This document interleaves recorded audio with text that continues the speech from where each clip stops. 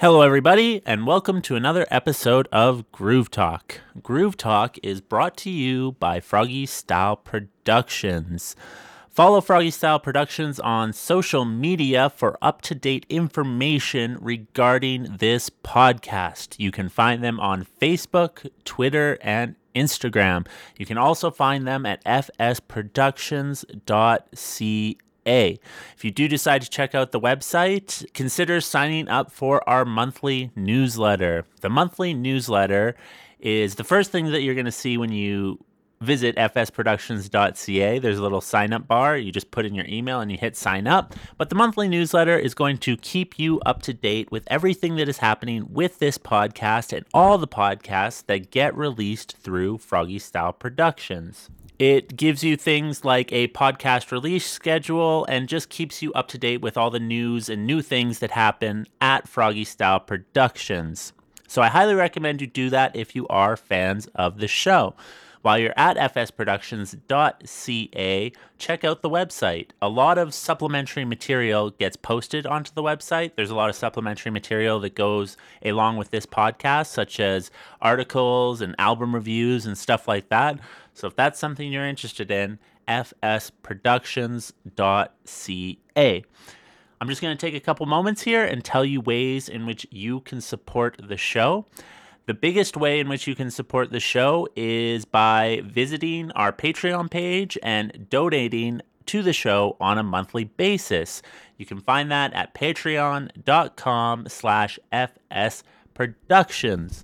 The minimum amount, which is $1 per month, will gain you early, unedited, and ad-free access to all of the podcasts that get released through Froggy Style Productions. The more you donate, the cooler rewards you do get. For example, if you donate $5 per month, you get a merch pack. So we'll send you a t-shirt, mug, stickers, pins, cool stuff like that to keep you looking fresh. Thank you to all of the people who are currently donating through our Patreon page. It means a lot, and every dollar helps this show grow. All of the money that we do get through Patreon helps us improve this show. It helps us spend money on new equipment, microphones, and it also helps us support our community by funneling money into the hands of artists, musicians, anything that we deem valuable and can use to support this show and also support our community in general. So check us out, patreon.com/fsproductions. There will be a link in the episode notes if you would like to check it out, and it makes it easy for you. The freest way and the easiest way in which you can support the show, though, is just by telling people about it. Share it with your friends, share it on social media, like and comment on our posts. It all helps us break through the evil algorithms and reach as many glorious listeners as we possibly can. Also, ratings and reviews on your podcast listening app of choice go a really long way. So if you're looking for a free way to support the show, maybe you don't have any spare cash floating around, like I said, all those things really, really help us get the most amount of visibility possible, which in turn helps us reach like-minded listeners, and that's what we want to do. That's why we do this thing. Thank you to all of the glorious listeners who are out there right now. Your support means the world to us over here, and we wouldn't be doing this without you. On this episode of Groove Talk, I am joined by Matt Blais. I had a really good time talking with Matt. Matt has been a full-time musician for 10 years now, and that is impressive in itself. So it was really cool to just get the opinions of somebody who's been a full-time musician for so long. We basically talk about what it's like to be a full-time musician, maybe things you don't expect when you become a full-time musician and stuff like that. It was really cool to chat with Matt, and I really enjoyed his perspective on things. I did something stupid in this podcast, and instead of bringing 2 microphones to the interview, I only brought 1.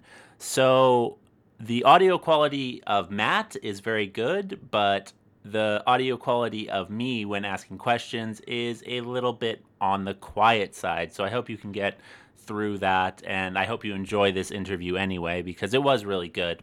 And it's not that bad, to be honest with you. There is just a slight difference in talking volumes, and I did what I could, but I can only do so much. At the end of the episode, you can listen to the song Everything Connected off of Matt's most recent album, In Shadow and Light. And it's a really good song. You can find it on Bandcamp. I have all the links of where you can find it actually in the episode notes. So if you would like to purchase it or get your own copy of it and stream it, whatever, you can find how to do that in the episode notes. And I highly recommend you do. It's a really groovy song with like a really cool blues influence to it. And I really dig it. And I hope you do too. And I hope that you enjoy this episode of Groove Talk with Matt Blais. Also, actually, one more thing. If you would like to follow Matt on social media, you can do so. Facebook, Instagram, he's everywhere. All those links are also in the episode notes. Okay, I hope you enjoy this episode of Groove Talk. Thank you for listening.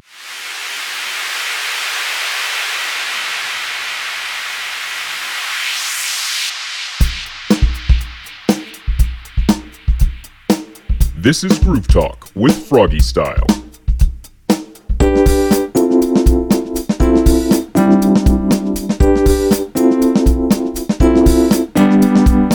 Welcome to another episode of Groove Talk, everybody. On this episode, I am joined by Matt Blais. Thanks for having me, man. Yeah, for sure. So just to start off, why don't you kind of tell the audience a little bit about yourself and kind of how you got started in music? Okay, my life story goes back 30-some years. No, I got started in music. I was doing a little bit of theater. I was turning into an artsy sort of junior high school kid, and I started writing poetry because I got into Jim Morrison, and then I started playing harmonica and guitar because I got into Bob Dylan, and started to get a little bit of attention from friends and classmates, and then they'd ask me to bring my guitar to parties. I put a band together and got asked to play some festivals, and then started to make a little bit of money doing it, and then here we are today, 3 albums later, and 2,000, 3,000 gigs later, and it's sort of my whole life. Yeah. So is it something that you're doing full time then? Or? I've been full-time musician for about 10 years. Oh wow. Yeah. I was in university. I was in my 3rd year studying English to be an English teacher, and then I was getting asked to go on this tour, so I had to talk to my profs and be like, can I miss this test? Can I redo this? And it just got to be too much. So I left school and thought, well, if I'm going to leave school, I got to make sure that I'm doing it full time to make it worthwhile. So that's when I really started to chase gigs and chase the dream of playing all the time. Wow, that's awesome. So I guess what is something that people might not kind of expect about being a full-time musician? Like kind of maybe the something that people wouldn't really, there's this kind of ideal of being a full-time musician. I feel like that's what everybody is kind of striving for if they do start a band and stuff. So what's like maybe something like the darker side of being a full-time musician? It's like that meme, like what my mom thinks I do, what my friends think I do. Yeah. So much of being a full-time musician is actually the sort of administrative stuff, like the emailing, the spreadsheets. Like I've got spreadsheets for my records as to like what they cost to make and like how many I've sold. I'm really into baseball. So I'm like really into stats, and so I like keeping track of like, okay, well, I sell really well off the stage in Lethbridge. Mm-hmm. Maybe I'll focus there more than Grand Prairie or something like that. So there's sort of the math behind the professional side of it, and sometimes you get too wrapped up in that, and I'll spend all day emailing or inputting data and planning a tour that I go, oh man, I haven't written a song in a while, or I haven't picked up my guitar in a while just for fun. Yeah. That's sort of the darker side of it, I would say. Okay, yeah. I can definitely kind of relate to that when, like, just with the podcast, you don't realize how much emailing you have to do. Yeah. It feels like, I wish I could have an assistant so that I could just say, you handle all this, so that I can just, like, play music. Yeah, for sure. And hey, at least one thing that, like, if I ever did start not podcasting, I would have, like, kind of those skills still, how to communicate with people through an email, how to,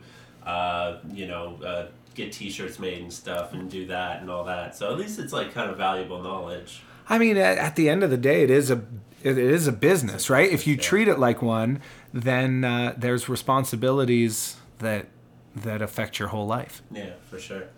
So, is it just you kind of taking care of this, all of it, or?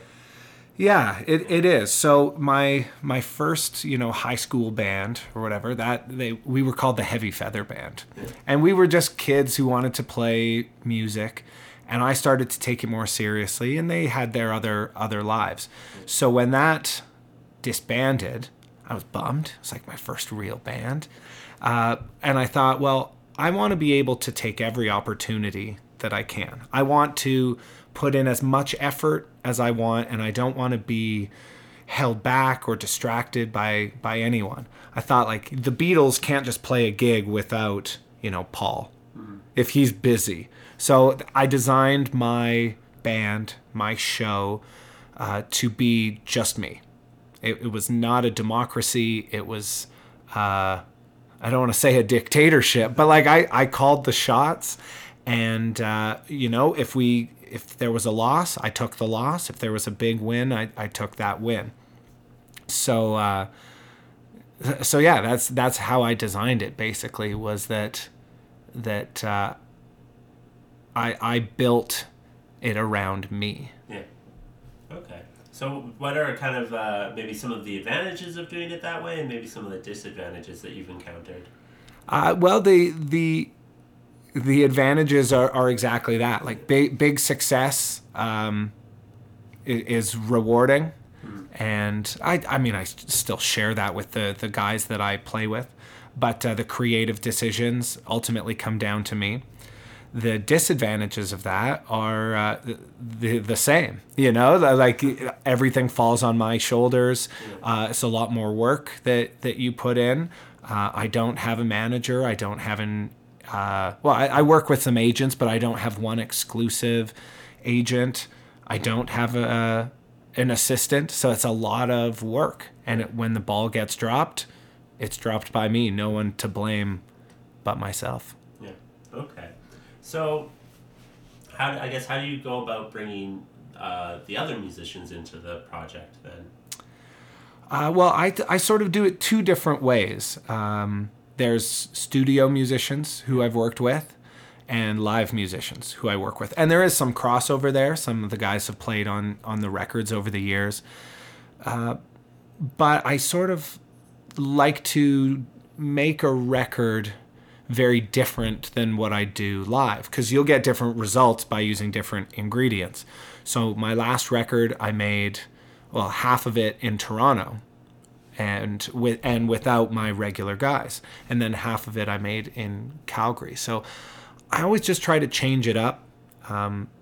But live, I use a great core of guys. So I sort of have two of every instrument, so that if one guy's busy or he's away on another tour, I just call somebody else. But Josh, for example, who plays drums, he's one of my best friends, amazing musician. He wants to play every gig with me. He's passionate about what I do, and so of course I want somebody like that on my team. Yeah, for sure. So when you do add different musicians and switch up the musicians, is it kind of like this is the part and play it, or do you kind of give them a little bit more free reign, or how does that work, I guess? It depends on the song, actually. Yeah, and is it more of a jammy kind of song? I'm never that strict about like note for note. Here's the sheet music. Learn it like that. Yeah. But particular hooks, particular riffs.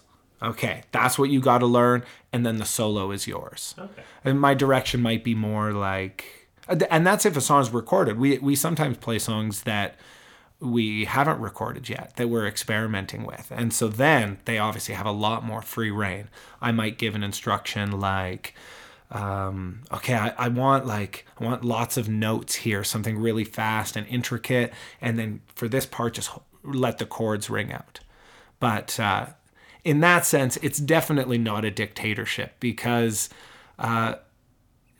musicians are creative by nature. And I think if you stifle that, that's not a band that I would want to play in. And I want my guys to want to play with me. Yeah, okay, cool. And I feel like also you get kind of, when you do give musicians that kind of freedom, you maybe get ideas and things that maybe you yourself didn't think of. Exactly. Yeah, Exactly. I mean, Mike Sands is a guitar player who plays with me a lot. And he's, musically speaking, his knowledge is tenfold what mine is. You know, he went to music school. He can pull the chord names out of the air just by hearing a few notes. He's got the theory. He's the exact opposite of me in so many ways. So to restrict that knowledge, why would anyone do that? You know? Yeah, for sure. So how do, I guess, what's the songwriting process like for you then? Well, that's I've got the little nest in the corner there, lots of pillows, and you got to be comfortable. I usually pour myself a glass of wine, and then when I sit down to write, I usually pull out my phone where I've put a whole bunch of different ideas in. Might be one word or a line or two, and then I'll sort of take that and my songbook and a glass of wine in the corner, and I'll just start with that song seed and see if something comes of it, see if it grows. I don't really have a regimented like co-write style. Some people just can't get going on their own. Yeah. They like to write with someone else. I'm kind of the opposite. I like it solitarily. Okay. And when you are writing songs, are you thinking of kind of all the parts that would be incorporated in the song, or just kind of like your parts? No, that the other parts for me come later. I almost every song I start, I think of it as like, oh, okay, this one would be a good one, just me, acoustic and harmonica. Almost every song. Like sort of like, this would be like early Bob Dylan style, or like Bruce Springsteen, Nebraska kind of feel. And then I go, okay, well, if I do that every time, every song will, be too similar. So once the song is done and I shelve it for a little while, I'll come back to it objectively and go, oh, okay, this song needs a guitar solo, or let's take the harmonica out and put in some keyboards, something like that. So it's a lot longer in evolution for me, but it does start with that acoustic, just me. Could I perform it solo? Very cool. So for people who wouldn't necessarily know or haven't heard your stuff, how would you describe like kind of what your sound falls into? I think it blends the classic rock songwriters, but with a more alternative blues sort of edge. So, like Springsteen meets the Arctic Monkeys, maybe.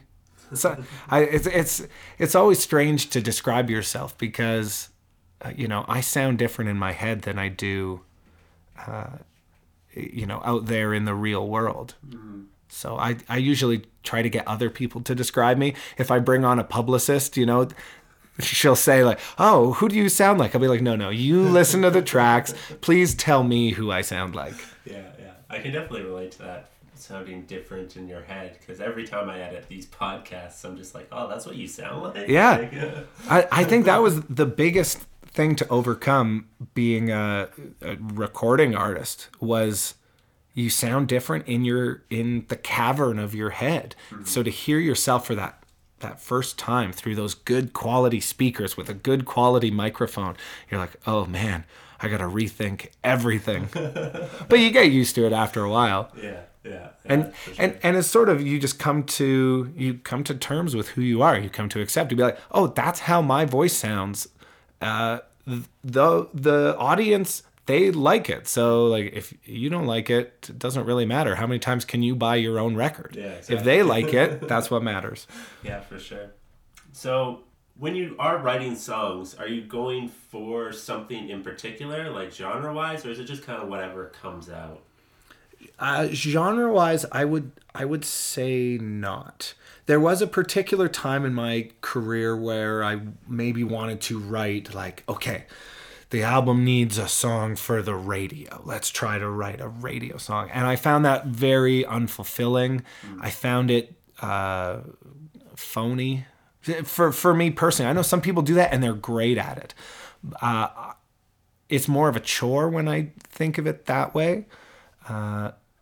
So I more write what comes out and try to place it later.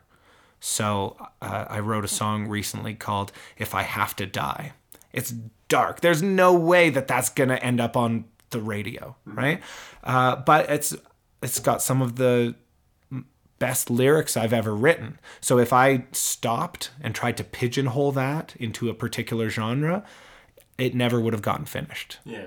So I try to be much more free with it. Not every song has to be released. I've got lots of songs that never found a home, but I'm still happy that I wrote them. Okay, yeah, for sure. I feel like that's something that kind of comes with, the more experience you have, Earlier on, I feel like, at least even kind of talking to my own journey, you kind of do things because maybe you think you have to do it or this is the way it's done, and then as you go forward you kind of realize it's like, well, like, why am I doing this really? And like usually the answer is because you enjoy doing it. Mm-hmm. So if you're not enjoying doing it, then why would you do it? Right. Yeah. And again, I think it comes back to knowing yourself too. Early on in my career, I look back at my first record and it's like looking at a high school yearbook photo and you're like, oh man, my hair was so bad, or like, why did I do this? Yeah. But it's who you are at the time. So now as an artist, I think I'm a little bit more secure with myself. I know myself better. Mm-hmm. So if one song sounds like, I don't know, jazz, and like I've never been a jazz musician before, I go, who cares? Yeah. Right? If a song is too dark and too angry, I go, well, I don't have to put that out in the world, but it's still a reflection of what I was thinking or what I was feeling. And so you embrace all those emotions, which I think is, I'm glad to be able to do, because if I was a pop star, for example, I feel like they don't get to explore all their emotions through their art. Yeah. Which is kind of the point of art, I think. Yeah, no, exactly. So I guess that's kind of has doing music as like a profession, has that like put a kind of a damper on the artistic expression at all, or? It changes how you use your time, for sure. It can. There are some days where I go, oh man, I've played guitar for like every day for the last like 4 weeks. I just want to break from it. And or even my vocal cords, they get tired after a while. And I'm like, the last thing I want to do is like try to write a new song. I need a break. So when music is your hobby or your passion or something like that, then I would think you're always excited to play it. Whereas when it's your profession, sometimes you need a break. Mm. So I don't know if it dampens the creativity, but the time is spent differently. Okay. Yeah, that's interesting. It's something that I've always kind of been, curious about, because at the end of the day, like, even if you have the best job in the world and you are doing exactly what you love, it's still work, Yeah. There's some days where you just don't want to work, like. Yeah, no, it's very true. And music is work. Yeah. Right? There is the practice component. There's the bettering yourself as a musician. Then there's the creative work, trying to create something new. And then there's the administrative, the emails and all that. So it's sort of like 3 jobs combined, I think. Yeah. Yeah. Yeah, no, for sure. So I'm full-time 3 jobs. Yeah. 300 hours a week. So what kind of we were talking earlier about kind of the musical process, it's just, and the creative process in general, I feel like a lot of people, when they are just starting out something, because they don't really know themselves or who they are as an artist, they kind of maybe imitate who they're inspired by. So who are you inspired by, I guess? Like, is there any inspiration for your sound in particular? Yeah. Oh, there's lots. And I don't try to emulate, but I don't really try to hide it either. Being a harmonica player, there's lots of harmonica players, but there's only a few famous ones. Yeah. Songwriting wise, Bob Dylan. Harmonica wise, Bob Dylan. Songwriting, live performance, harmonica, Bruce Springsteen. The Rolling Stones, I really love. Sam Roberts was a big one for me. I grew up listening to Sam Roberts, and I saw him like 14 times in concert. So those guys who wear their emotions on their sleeve, but still have this element of mystique to them, and put on a good live show. That's kind of who I am inspired by. Okay, awesome. Talking about the live show. So I guess we touched on it a little bit, like you may have different musicians, but what do you do differently for your live show versus your kind of recorded material? Well, I like to say that the live show is different almost every time. Yeah. Because the band lineup can change. Sometimes it's just me solo. Sometimes we're a 7-piece band and we throw in a saxophone. Sometimes, we're just a rock 4-piece, bare bones, Rolling Stones, dirty bar style band. So for any of those different lineups, I choose different songs based on the festival, based on the club, based on the band. So I feel like some bands get really locked into, here's our 45-minute set, and we're going to tour that, and we do it the same every night. Mm-hmm. Part of the reason why I ended up choosing this as my life was that I wouldn't have to do the same routine. I don't do very well with routine and boredom. And the last thing you want to be is bored with your art. So different songs, different lineup. And then also you can mess around with the feel of songs. It'd be like, okay, let's try this one like funkier, or let's make this one like a little more dark and sullen, or something like that. Like when you play with great musicians who know your material well, you can throw lots of curveballs at them. Yeah, for sure. So I guess having that kind of adaptability, have you found it easier to get onto different types of lineups then? Or? Yeah, I absolutely. I would say versatility is kind of the keystone of what I do and how I can be full time. We've played gigs in the strangest places, like a steel mill and on a boat. I have a gig coming up in the spring that's in a cave. Oh, wow. Like I forget how many meters it is underground, but they have to like bring in portable lights and like battery powered lights. Nothing can be powered, but it's this really exclusive thing. If you're in a metal band, or if you're in a 12-piece orchestra or something like that, how do you play in a cave? Yeah. How do you accept that cool opportunity? So the fact that I can play solo or with a band, we can change the style. We can really look at the audience and say, here's what I think will impact them the most. Let's give them that show. Okay. And I value that from myself and from the guys that I play with. Yeah, for sure. And I guess it, like you said, it keeps things interesting. It keeps things fun. Like yeah, and sometimes you go, oh, that didn't work. Yeah.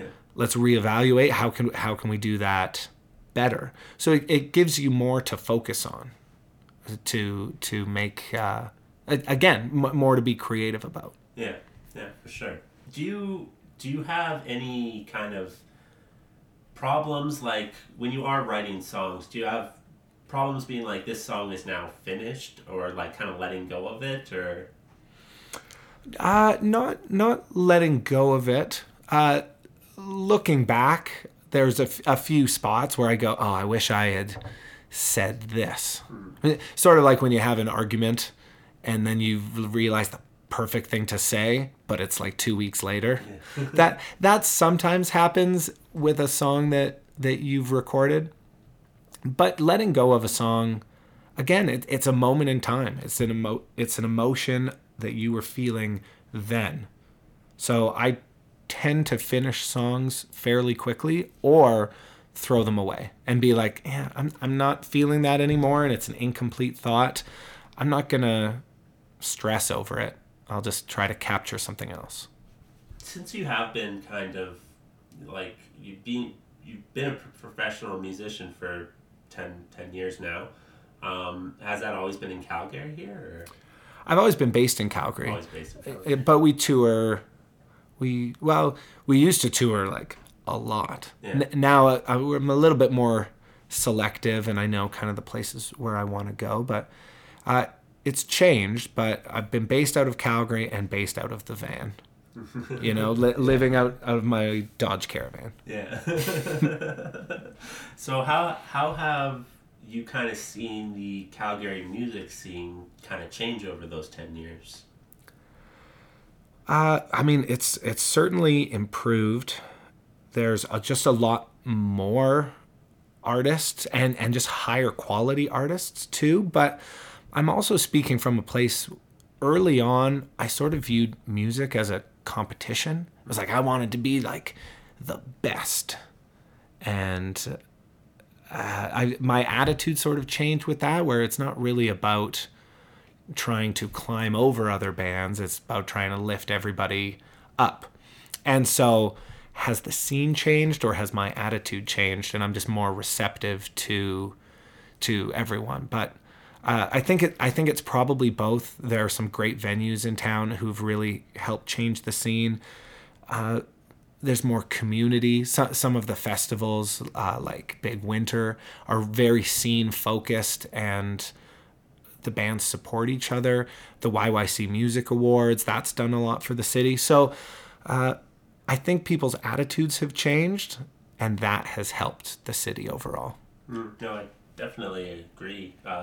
You kind of enter the music scene now, or you go out to a show, and you kind of see everybody just trying to help each other out. Mm-hmm. Whether it be bands helping bands, or people putting on the shows helping bands, or just people just want to be involved, I feel, And you see a lot of the same faces. Yeah. And those are the key players they're sort of the glue binding it together, right? Like you're like, oh yeah, I met you here, and oh, here's my friend, right? That's how the community grows. So yeah. Where will we be in 20 years, 30 years? Yeah, exactly. And you kind of touched on a couple of the things, but yeah, things like Big Winter Classic and the YYC Music Awards. And I actually I recorded a podcast on Monday with the people from the Big Winter Classic. Oh, nice. Yeah.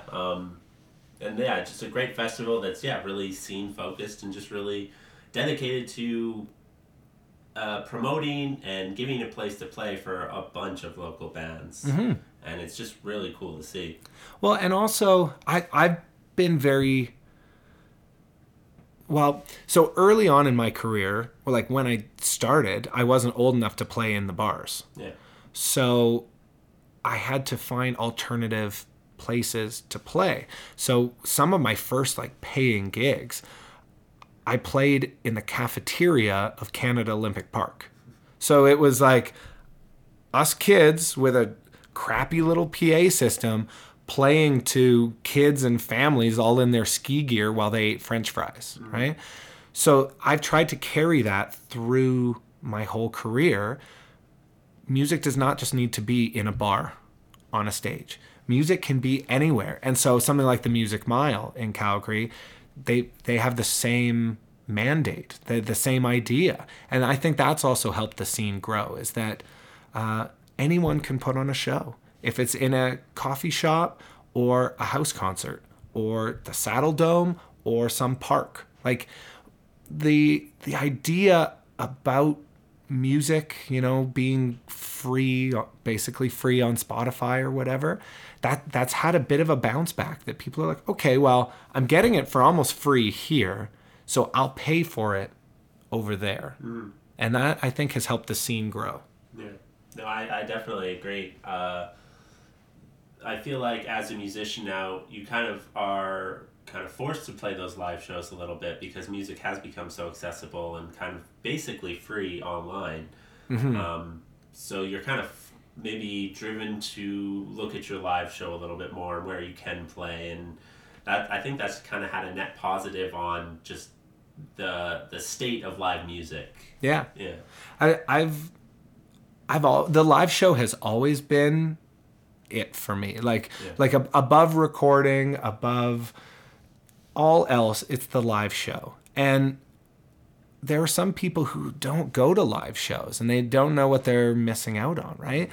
The people that you meet, you can download a great song and that's cool, but it's a different experience than being able to smell the band, to get their sweat on you, to be in the in a mosh pit with people, to go crowd surfing. Those are all things that you cannot download. And so I do think that we're going to see a resurgence of the live show when the majority of people kind of go, oh yeah, there's something missing here. You don't feel the vibration the same way. So, I mean, obviously there's some of us live show purists who've known this forever. And so we advocate for the live show. Yeah. But,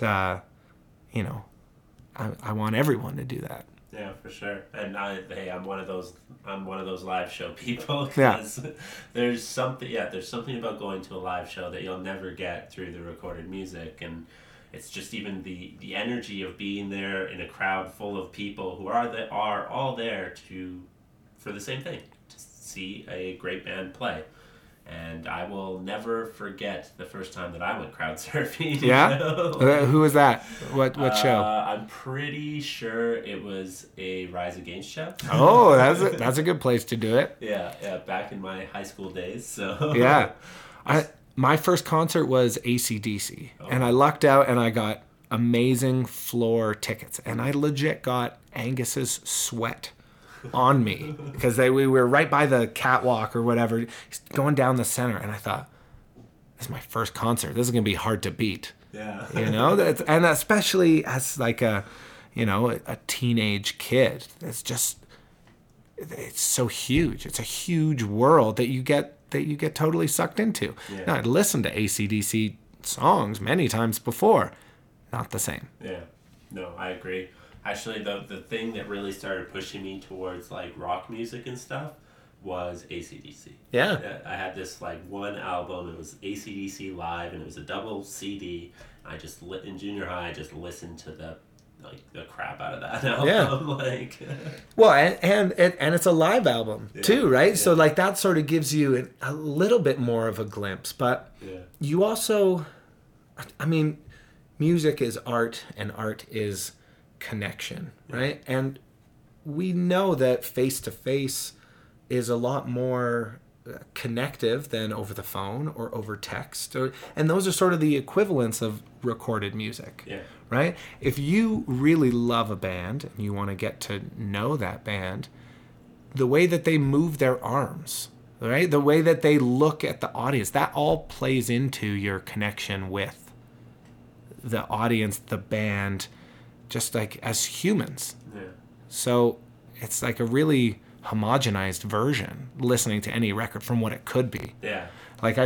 We've got, I think it's Frank Sinatra Christmas on the record player right now. It's great. It's amazing. It's Frank Sinatra. Yeah. How cool would it be, though, if Frank Sinatra was here in this room singing to us? It would blow our minds. Yeah, exactly.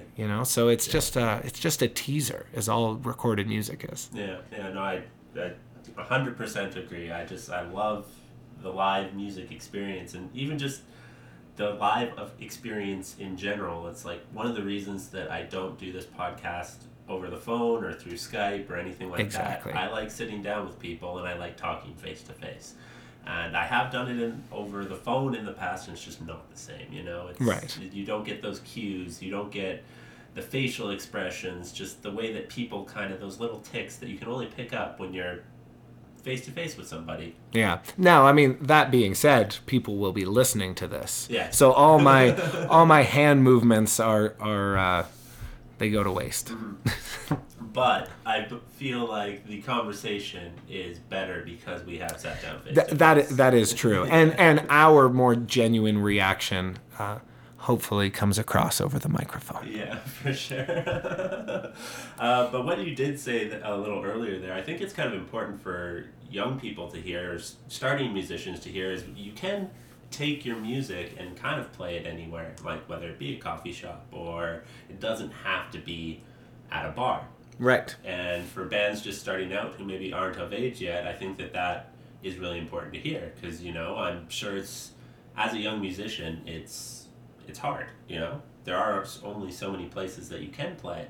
So yeah, I think that's real important for kind of starting out musicians to hear that, you know, go approach your local coffee shop, see if you can play in the corner on a Sunday or something like that, or whatever, like. Or a library, or a community center, or I mean, to do this full-time, to do anything full-time creatively, you obviously have to be creative. And if you can't get a gig in that traditional vein, then, like, have people over to your basement, right? Like, if you really believe in what you're doing, like, play in a dog shelter. Like, yeah, like, there's going to be someone who is willing to give you a corner to play in. Yeah, no, for sure. And that's, you need, it's kind of unique with live music, is you need that audience, you know? Like, if you do want to make it a thing, you have to kind of get your name out there any way you possibly can. And doing a creative thing as well, I found that the best way to kind of get yourself out there is by other people telling your story, you know? Mm-hmm. It's not you kind of shouting like, hey, look at me, hey, look at me. It's like getting other people to be like, hey, you should check out this person or whatever. So I guess what are some of the creative ways that you've kind of put your name out there? I mean, it's different. The one that comes to mind was, there was basically a songwriting contest to work with Sam Roberts, which I obviously really wanted to do. Yeah. And it was for a charity. The charity was called Make Music Matter. And they take kids from all over the world who've gone through like horrible trauma, like child soldiers and that kind of thing. And they give them... they try to give them healing through music, and they let them tell their story in a recording studio through song. And I was like, oh my God, this is amazing.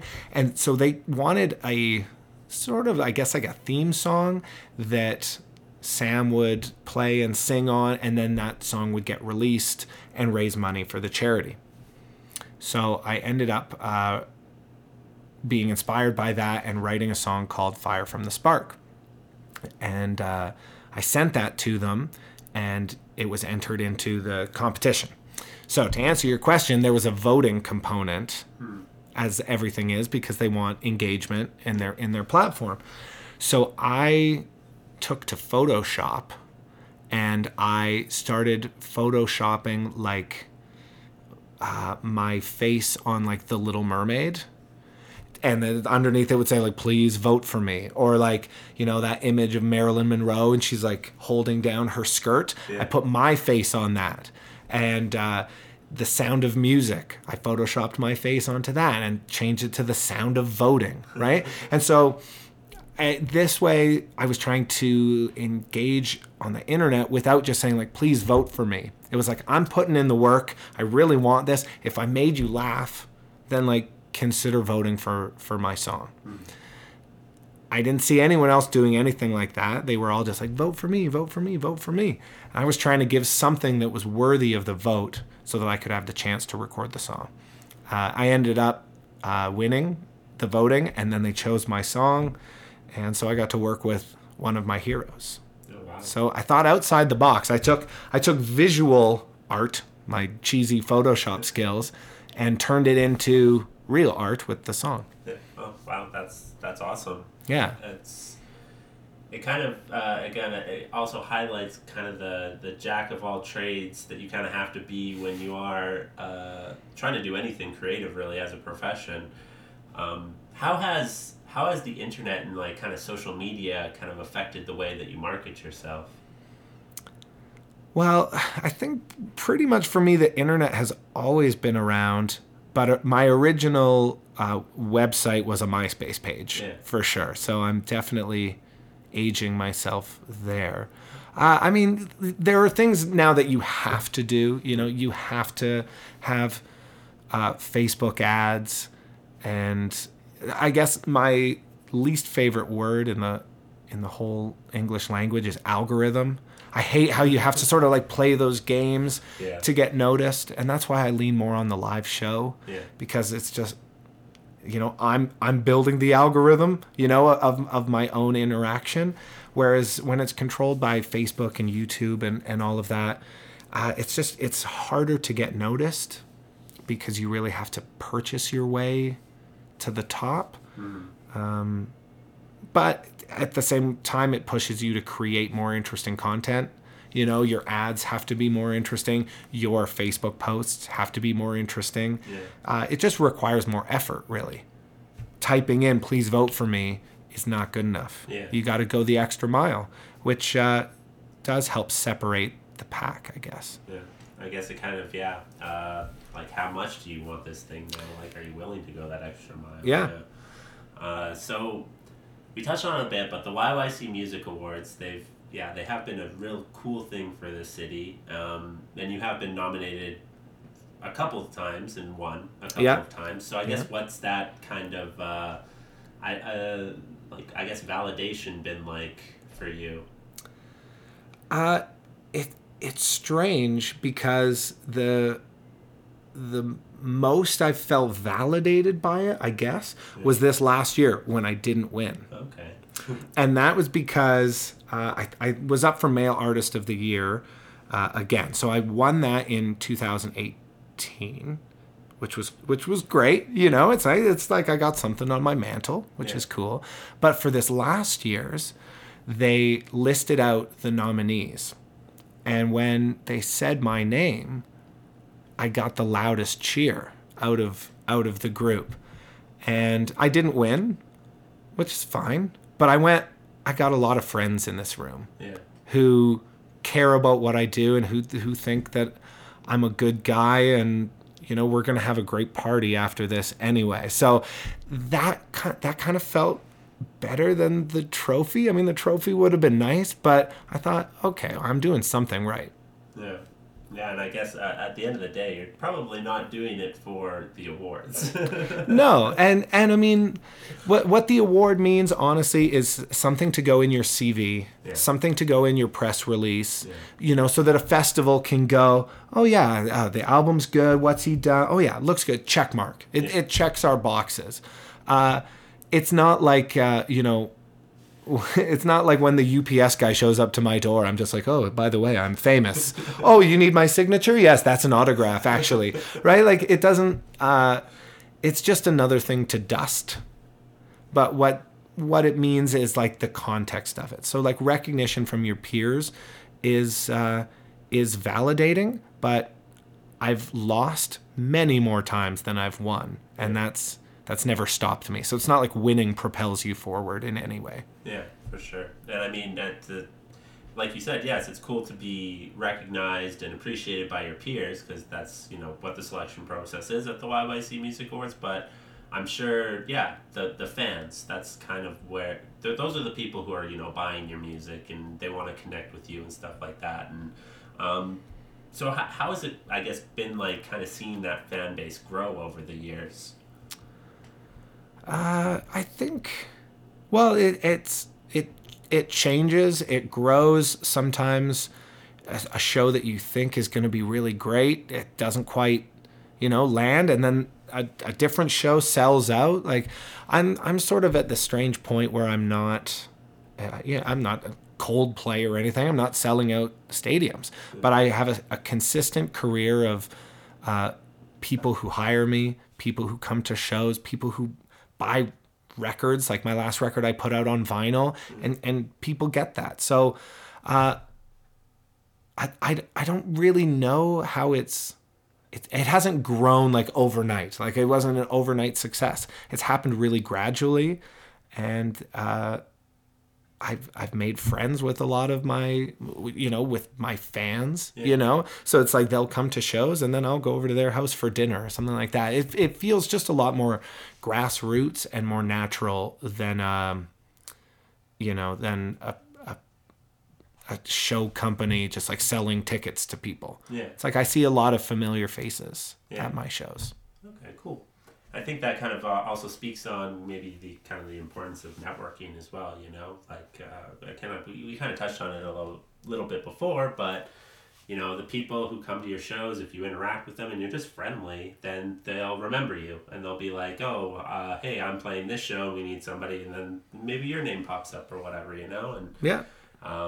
It's one of the things that I've kind of, again, really kind of learned the importance of while doing a creative thing is just making those connections is really important, and those personal connections, and just being friendly even, and just kind of going that extra mile to help other people out usually will come back to you in a way, like. Yeah. The number one, really it's the number one rule for life, but for the music business especially, is just that you don't be a jerk. Mm-hmm. Because people talk, and your reputation can precede you sometimes, and I've definitely been a jerk sometimes, but the amount of times that you get recommended for something is pretty staggering, because it's a word of mouth business. Mm-hmm. So as long as you can be good at music and not be a jerk, that's like the two pillars of music business, I think. Yeah. Yeah, and the amount of times that I've heard that from different bands too is, just be friendly, don't be a jerk. Yeah. It's pretty crazy. Well, and I think early on in my career when I was competitive, right?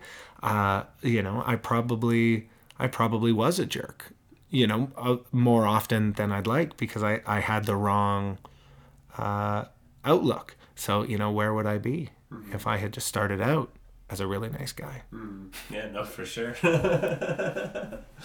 So what's maybe, for somebody who would be kind of just starting out in a band and they kind of want to take it somewhere, what is a piece of advice that you would give that person? I think I'm hesitant to say anything because, especially from a position of maybe a little bit older or established musician, it comes from a different place, a different time, right? And I would want people to do things differently than I would do them, right? Because I want them to sort of figure it out in their own way. Like Springsteen would give me good advice, but also some of what he said, well, that was like 50 years ago. Is that really going to apply? Yeah. So, I don't want to skirt your question too much, but I think you have to take it seriously. Otherwise, how can you expect other people to do it? Treat it like a job if you want it to be your job, and then be intense about it. Be passionate about it, and really empty the tank every show, every vocal take. So those three things are sort of what I've tried to keep in mind for me. But again, I think a punk musician would think that that's shit. Yeah. they would have a totally different opinion of it. Yeah. So I don't know. Be yourself. Maybe that's a better one. Whatever you think is right, even if I think it's wrong. Awesome. Yeah, I think that's great advice. So lastly, I would just kind of want to know is where would you be without music?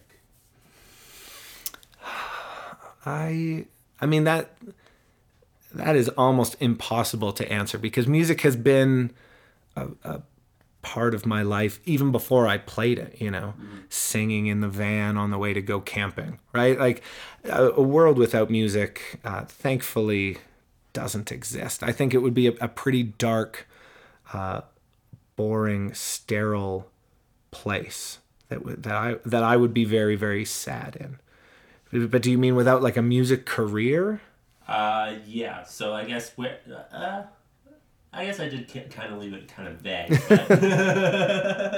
But yeah, I guess where also without a music career, where do you think you would be? I probably wouldn't have left university, so I would be an English teacher somewhere. I would still be pushing creativity. Maybe I would be a writer in some respect, but yeah, a world without music would be pretty damn bleak. No, I definitely agree with that. So, are there any just kind of final things you want to throw out there before we close this out? Well, I think we should plug the album. Yeah. The album's called In Shadow and Light, and it's everywhere. It's on all the platforms, but the coolest way to get it is at a show where I've got him on old school vinyl record. Cool. I'll have all the links of where people can find the music and your social media and stuff like that in the episode notes, so it's real easy for people to find you. And thank you very much for taking the time to be on the podcast. Thanks for having me, man.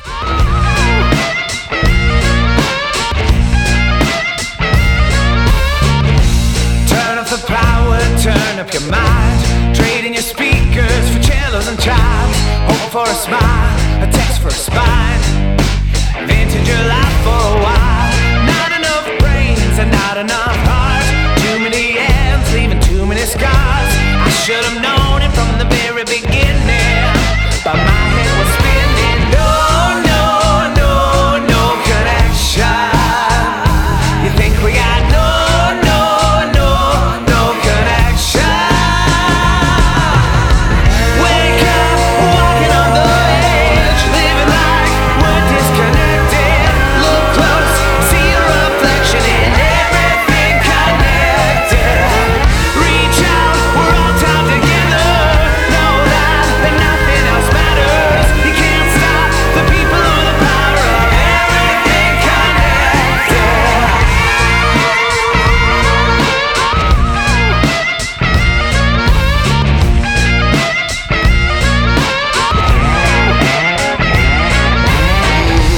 Get yourself moving, let yourself go. The ones and the zeros mean nothing, you know. So many friends, but everyone cold. What good is a desolate soul?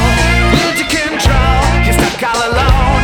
So many places, but nowhere a home. You won't get anything unless you've been given. While we're living life, living. No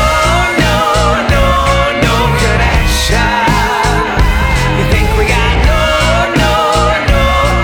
connection.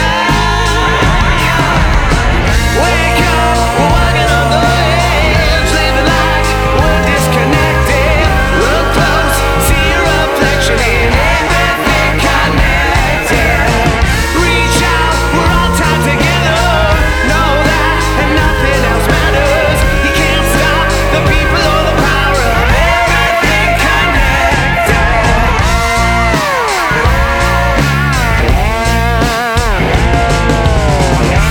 Feel it slipping away.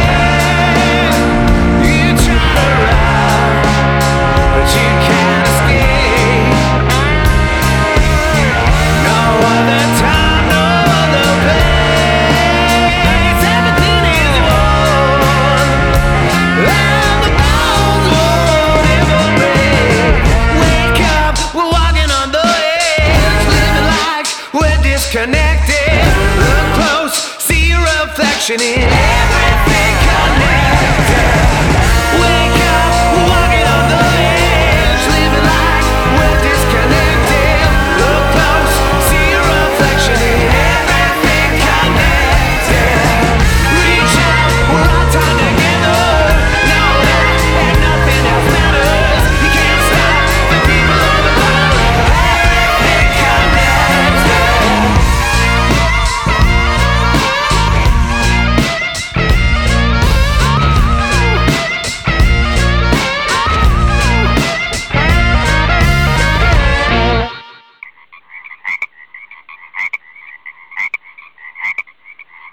If you like this episode of Groove Talk, why not leave a review? You can find us on iTunes, Stitcher, Google Play, or pretty much anywhere that you listen to podcasts. Help us break through those evil algorithms and reach the most amount of glorious listeners that we possibly can. For up-to-date information on the show, you can follow us on Facebook, Twitter, and Instagram. And you can find us at Froggy Style Productions. For more ways to support the show, visit fsproductions.ca.